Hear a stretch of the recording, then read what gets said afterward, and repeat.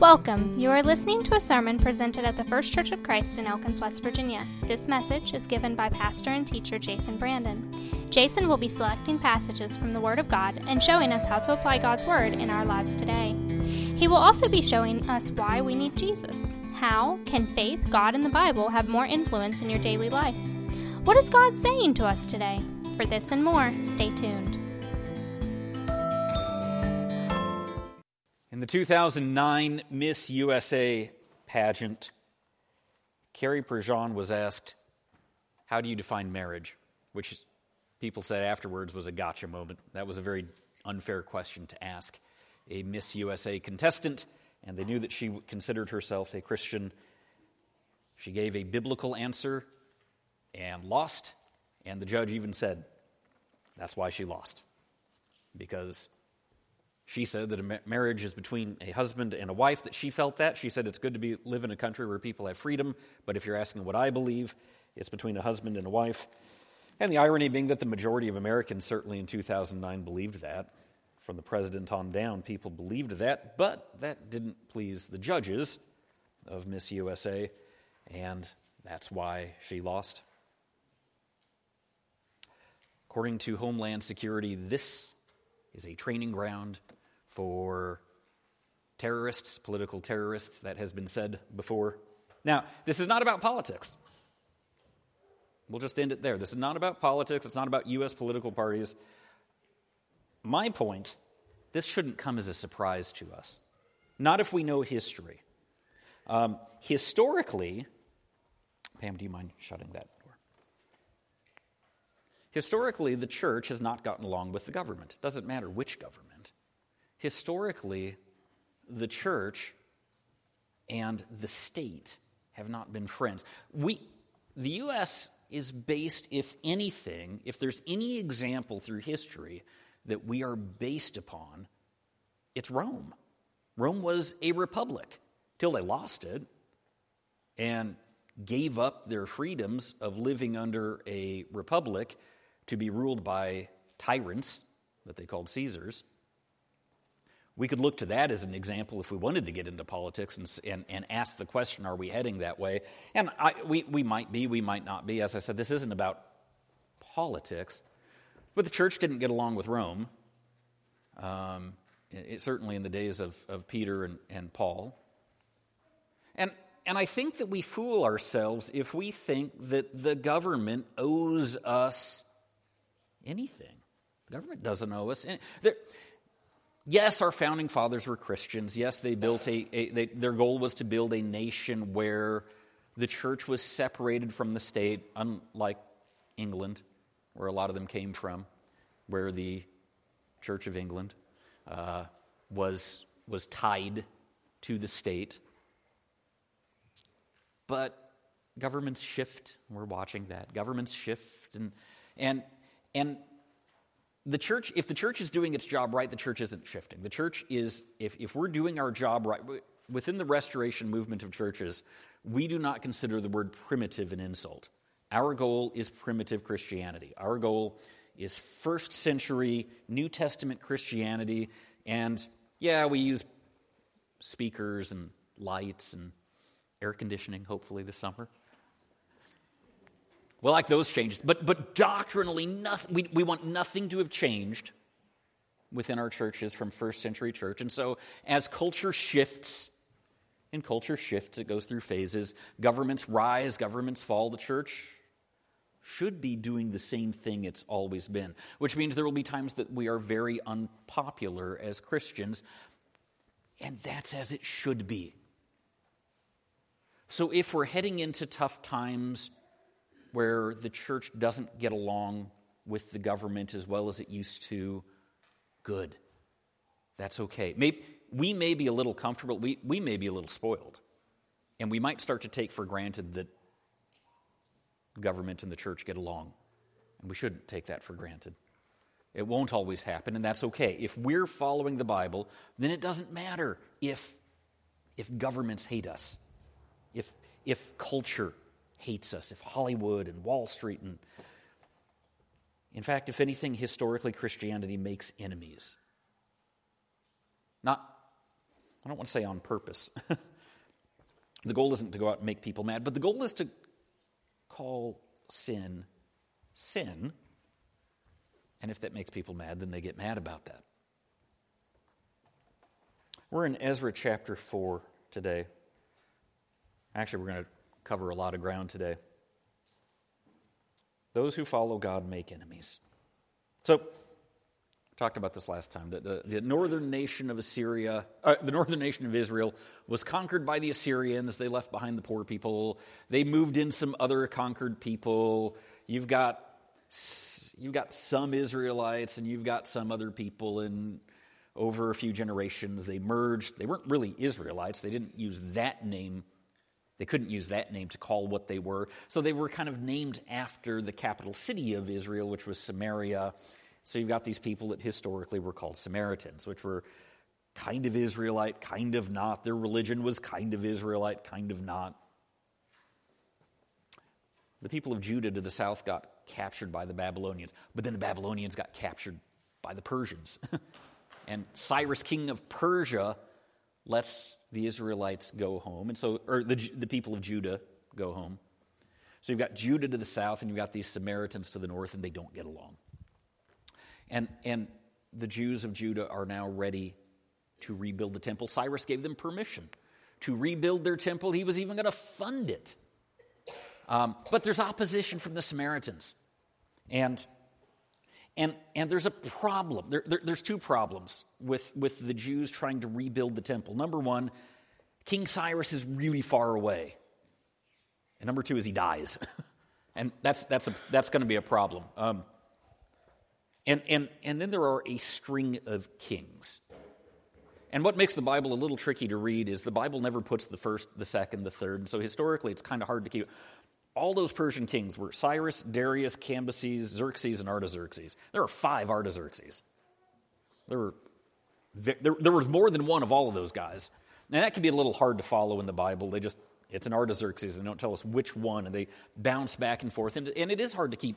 Ezra covers a lot of time frame. There's a big, we jump from chapter 3 to chapter 4, and you might think, well, I read chapter 3 yesterday and chapter 4 today. But we may be jumping 10, 15, 20 years. The Jews faced opposition from the Samaritans, from the government of Samaria, from Artaxerxes and these other new kings. The people of God will face opposition from time to time. And we need to be prepared for that. Not try to deny it, not try to pretend it's not happening. Now, let me be clear. I don't think historically I would call what the church is going through right now in the U.S. suffering. I don't. I think we're spoiled. I think we're doing pretty well. I think we've had a couple of hundred good years of a. I don't like the phrase a Christian nation, but we had Christian forefathers who created a nation that's easy to be a Christian in with freedom of worship. I would love to see that continue for hundreds of more years. I don't know if it will. Maybe. I hope. That'd be great. But I don't know that God owes us that. I don't know that our government owes us that. I think we'll continue to try to fight for that and see that happens. But if it doesn't happen, if we go the way of Rome in the past, so be it. I want to look at Ezra chapter 4 and see, assuming that times may get tough and we should be not with our head buried in the sand, but preparing for them, I think we can take some examples from the book of Ezra on how to survive having enemies around us, be they political or otherwise. Ezra chapter 4. When the enemies of Judah and Benjamin heard that the exiles were building a temple for the Lord, the God of Israel, they came to Zerubbabel and to the heads of the families and said, "Let us help you build, because like you, we seek your God and have been sacrificing to him since the time of Esarhaddon, king of Assyria, who brought us here." But Zerubbabel, Jeshua, and the rest of the heads of the families of Israel answered, "You have no part with us in building a temple to our God. We alone will build it for the Lord, the God of Israel, as King Cyrus, the king of Persia, commanded us." And then the peoples around them set out to discourage the people of Judah and make them afraid to go on building. They hired counselors to work against them and frustrate their plans during the entire reign of Cyrus, king of Persia, and down to the reign of Darius, king of Persia. I want to skip ahead. Skip ahead to verse 17. They send a letter to, they're waiting out the kings, and as we go through these different kings, they send a letter to, I think it's to Artaxerxes. Verse 17. The king sent this reply to Rehum the commanding officer, Shimshai the secretary, and the rest of their associates living in Samaria and elsewhere in Trans-Euphrates. Greetings. The letter you sent us has been read and translated in my presence. I issued an order, and a search was made, and it was found that this city has a long history of revolt against kings and has been a place of rebellion and sedition. Jerusalem had powerful kings ruling over the whole of Trans-Euphrates, and taxes, tribute, and duty were paid to them. Now issue an order to these men to stop work, so that this city will not be rebuilt until I so order. Be careful not to neglect this matter. Why let this threat grow to the detriment of the royal interests? As soon as the copy of the letter of King Artaxerxes was read to Rehum and Shimshai the secretary and their associates, they went immediately to the Jews in Jerusalem and compelled them by force to stop. And thus the work on the house of God in Jerusalem came to a standstill until the second year of the reign of Darius, king of Persia.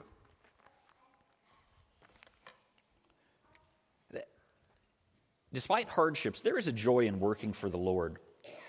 There was work to be done, and the people were overjoyed to do it, but then there was opposition. Their enemies, the Samaritans, discouraged the people. The people were... Fear plays a big part in this story, I think, this account. What they maybe didn't realize was that the work of the Lord, maybe they did, maybe they didn't, the work of the Lord will always bring enemies. Why are there so many enemies for God? Why does he have so many enemies? And I think it's because God hates sin. And he hates sin in our lives. The gospel of Jesus Christ shines like a light. Sin is exposed for what it is. That's just John chapter 3. And there are people, as Jesus tells us in John 3, that like their sin, and they want to hang on to it, and they resent those who tell them to get rid of sin, that God doesn't want it.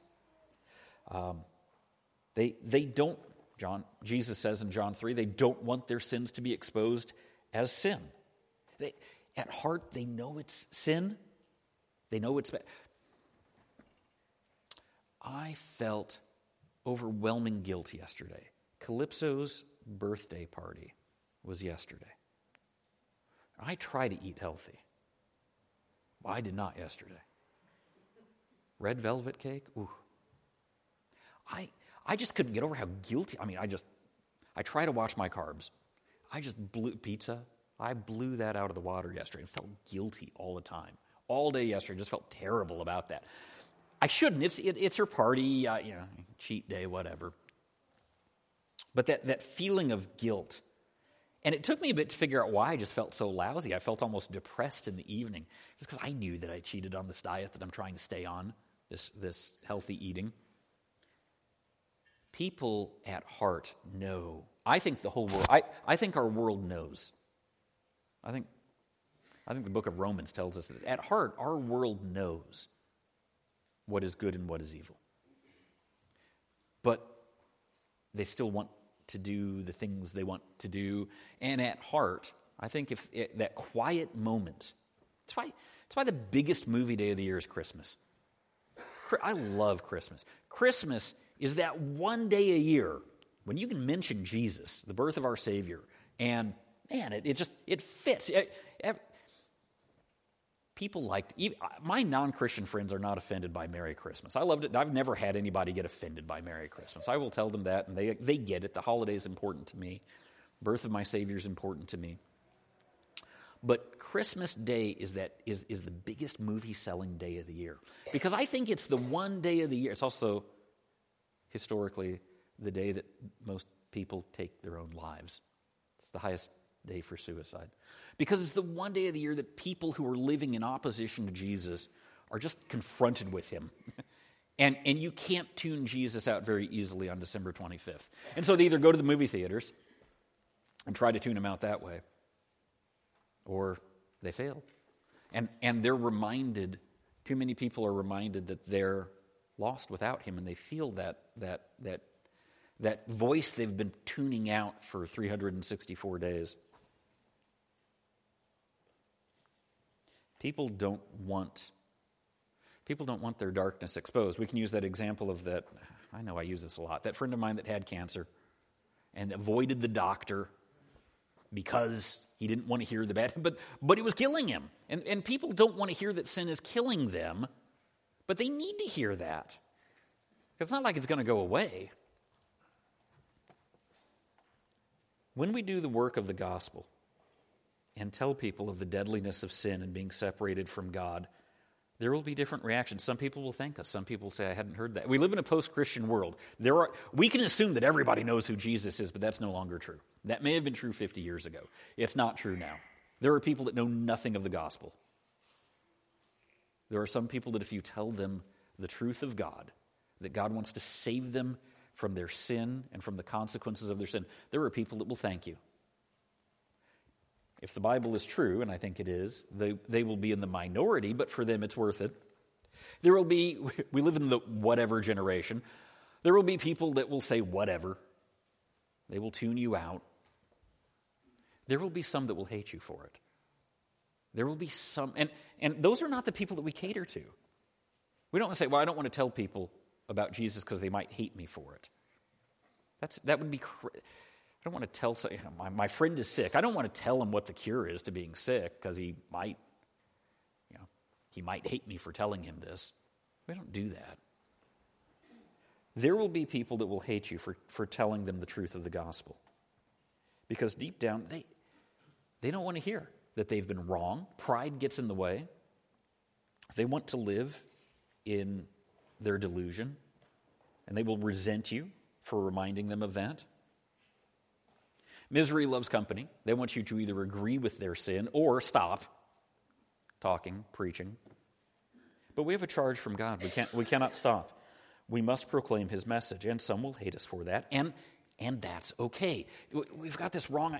We have this terrible idea that if somebody hates me, I must be doing something wrong. If somebody's angry with me, if somebody doesn't like me, obviously I'm doing something wrong, because if I was a good person, everybody would like me. But they didn't all like Jesus. They killed him for his message. And if we're going to be Christ-like, there will be people that will not like what we're saying, and that's okay.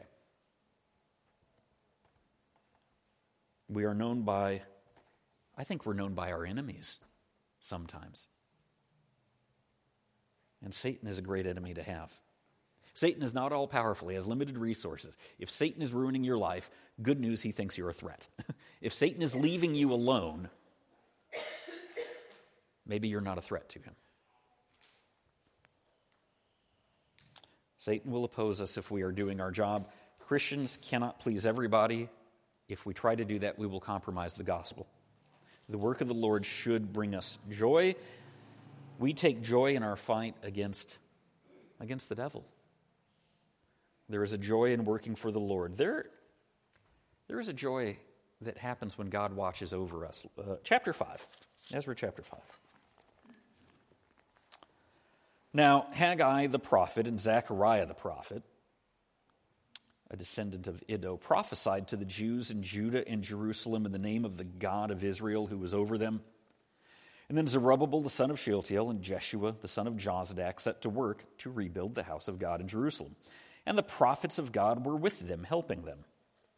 And at that time, Tattenai the governor of Trans-Euphrates and Shether-Bozenai and their associates went to them and asked, "Who authorized you to rebuild this temple and restore this structure?" And they also asked, "What are the names of the men constructing this building?" But the eye of their God was watching over the elders of the Jews, and they were not stopped until a report could go to Darius and his written reply be received. Well, the people were nervous and upset and stressed and frustrated. Where is God when we need it? Well, but who let them out of captivity? That was the Lord. Cyrus didn't make a habit of letting captured peoples go. Historically, Judah was unique. That was just not done. There's no way that isn't miraculous, that God didn't work through Cyrus, king of Persia, to let the Jews go. God moved him. Okay, so now there are enemies out to get them, and it may seem like the enemies are winning, but Ezra is quick to point out, and what the prophets Haggai and Zechariah clearly gave as a message to the people, God is watching over us. God is with us. This is so important. We are human.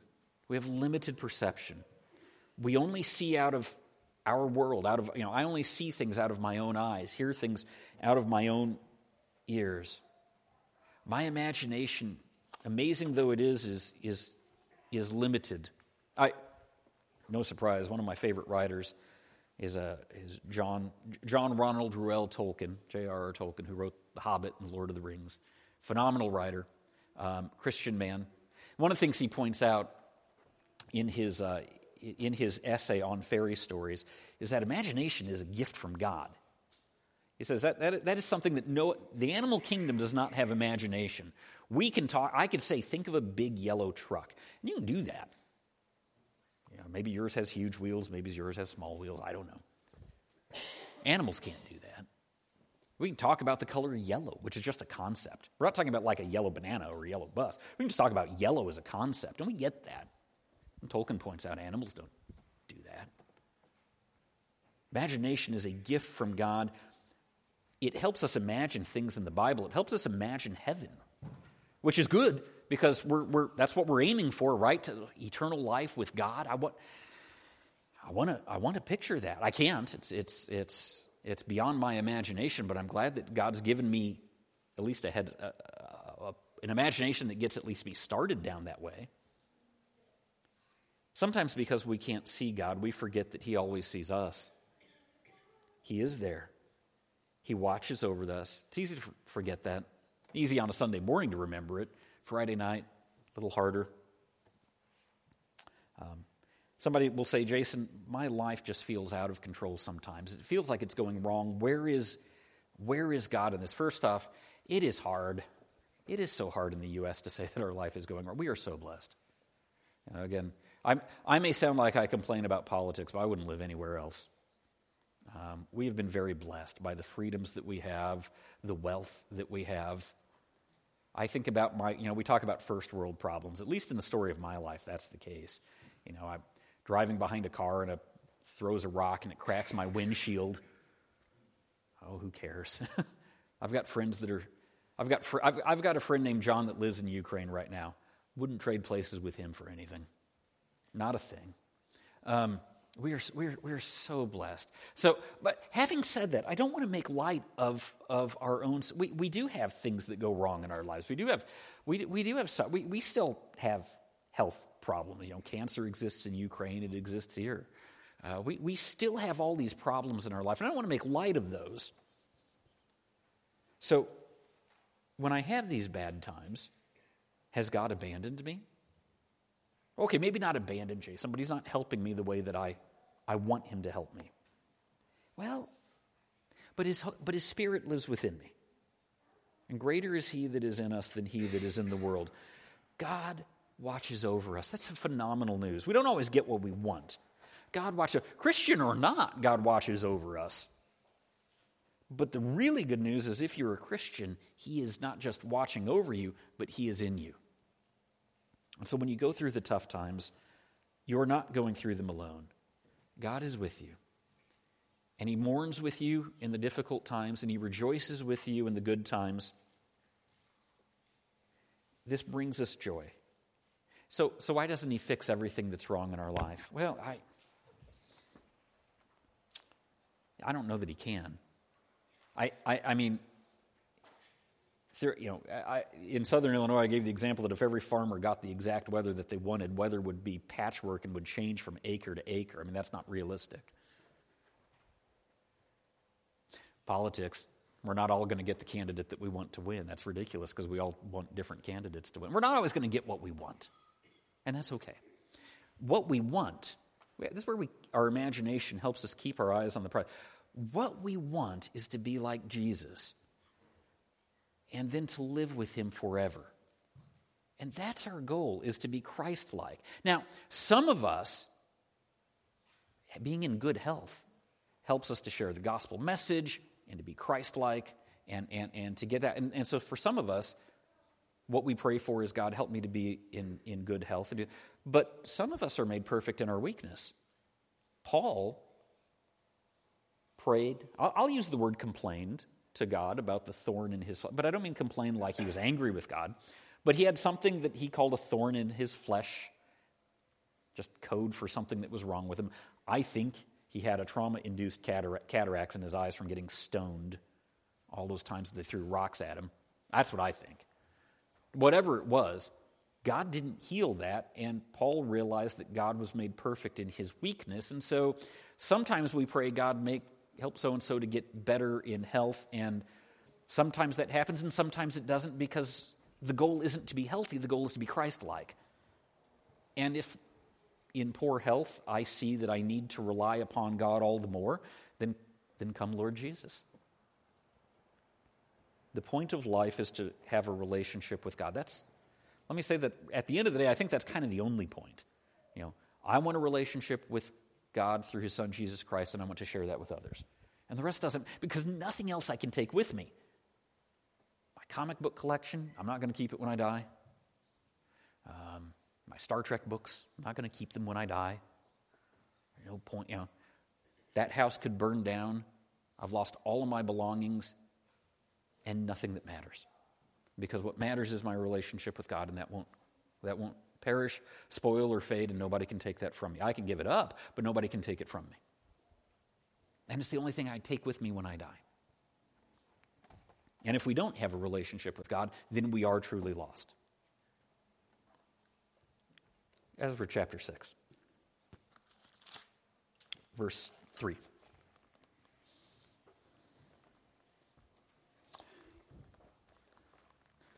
Darius's letter. In the first year of King Cyrus, the king issued a decree concerning the temple of God in Jerusalem. Let the temple be rebuilt as a place to present sacrifices, and let its foundation be laid. It is to be 90 feet high and 90 feet wide, with 3 courses of large stones and 1 of timbers. The costs are to be paid by the royal treasury. Also the gold and the silver articles of the house of God, which Nebuchadnezzar took from the temple in Jerusalem and brought to Babylon, are to be returned to their places in the temple in Jerusalem. They're to be deposited in the house of God. Now then, Tattenai, governor of Trans-Euphrates, and Shethar-Bozenai, and you, their fellow officials of that province, stay away from there. Do not interfere with the work of this temple of God. Let the governor of the Jews and the Jewish elders rebuild this house of God on its site. Moreover, I hereby decree what you are to do for these elders of the Jews in the construction of this house of God. The expenses of these men are to be fully paid out of the royal treasury from the revenues of Trans-Euphrates, so that the work will not stop. Whatever is needed, young bulls, rams, male lambs for burnt offerings to the God of heaven, in wheat, salt, wine, and oil, as requested by the priests in Jerusalem, must be given them daily without fail, so that they may offer sacrifices pleasing to the God of heaven and pray for the well-being of the king and of his sons. So Darius did a little research, found out what Cyrus decreed, and Darius said, we're going to do that and more. It had been a long time since Israel had celebrated worship together in the temple, 70 years of captivity. But more than that, Judah and Israel to the north, 400 years of separation from that civil war. And after all of that, the civil wars, the invaders, the captivities, look where they're at. This is a nation that is poised. I love that word, poised. Poised for what? Well, the New Testament is so different from the Old, isn't it? In the Old Testament, Israel keeps turning to the Baals and the Ashtoreths and these foreign gods, and they've got problems with all sorts of temple prostitutes and totem poles and all these things in the Old Testament that you don't see in the New Testament. You don't see the people getting cozy with pagan nations. You don't see prophets saying, "Well, you guys should start worshiping God again." In the time when Jesus comes, it's the other problem. It's the other way around. They've gone from being struggling with paganism to Jesus' complaint that, if anything, you guys are too legalistic. I love that you guys want to tithe to the Lord, but He doesn't really need you to tithe your dill seed and your mustard seed and you got the shift from Old and New Testament are so different. In the Old Testament, it's a struggle to get the people to worship in the temple with sacrifices and offerings and tithes. In the New Testament, not only is there the temple, but they have synagogues, little home churches, scattered throughout every town. The people would get together. Not only would they go to the temple yearly, but they would get together in the synagogues on a weekly basis, and they were offering sacrifices. And we went from being pagan to Jesus struggling against a legalism of missing the point of what they're doing because they were doing so much religion that they forgot kind of why they were doing it. What a different time frame between Old and New Testament. What changed? That captivity transformed their mindset. We got carted off into captivity by the Babylonians because we weren't following God. We need to make sure that we follow God. At this point, Judah is poised to completely go from being a country that struggled with paganism, to a people that really get excited about following God. A while back we read through on Sunday night. We made it through the book of Revelation. I'm no expert on the book of Revelation. I challenge anybody that says they're an expert. I'm going to challenge that. That's a tough book to be an expert on. I studied it a lot. In high school and in college, I was in Bible Bowl, and we studied Revelation quite extensively. As much as any other book I've studied, it's still a really hard book to get through. Having read it more times than I can count, having studied it extensively, I may be pretty lost on a lot of it, but there's one thing I do get from the book of Revelation. God has a plan, and He knows what He's doing. And I don't have to know what He's doing. I just have to trust Him. And it's easy for me to look at the world and look at southern border crisis and Ukraine and all these other things that are going on and say, boy, the world is spinning out of control. But I know that God is in control.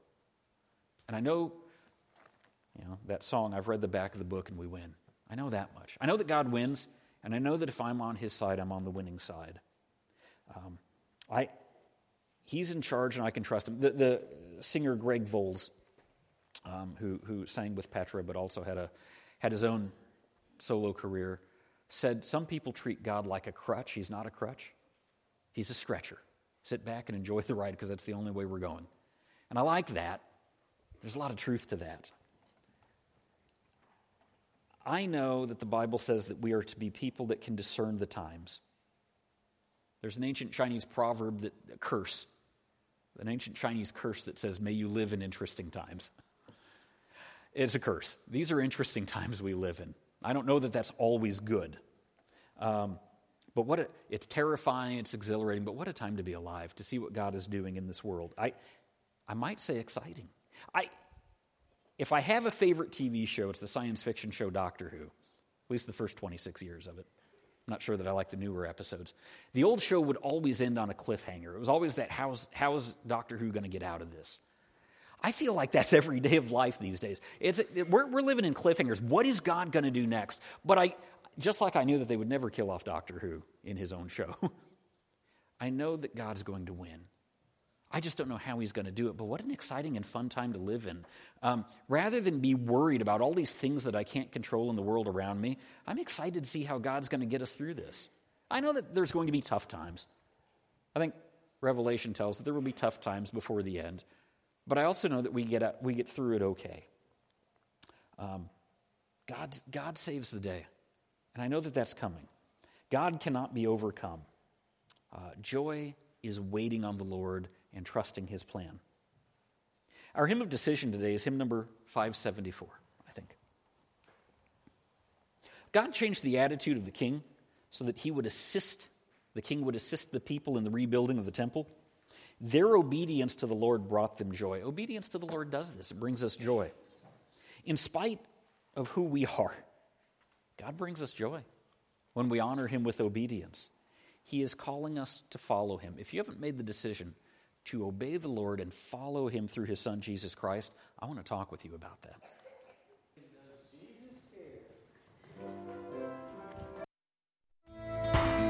Thank you for listening. You can contact us at our website, firstchurchofchristelkins.com, where you can also find out more. Have a nice week.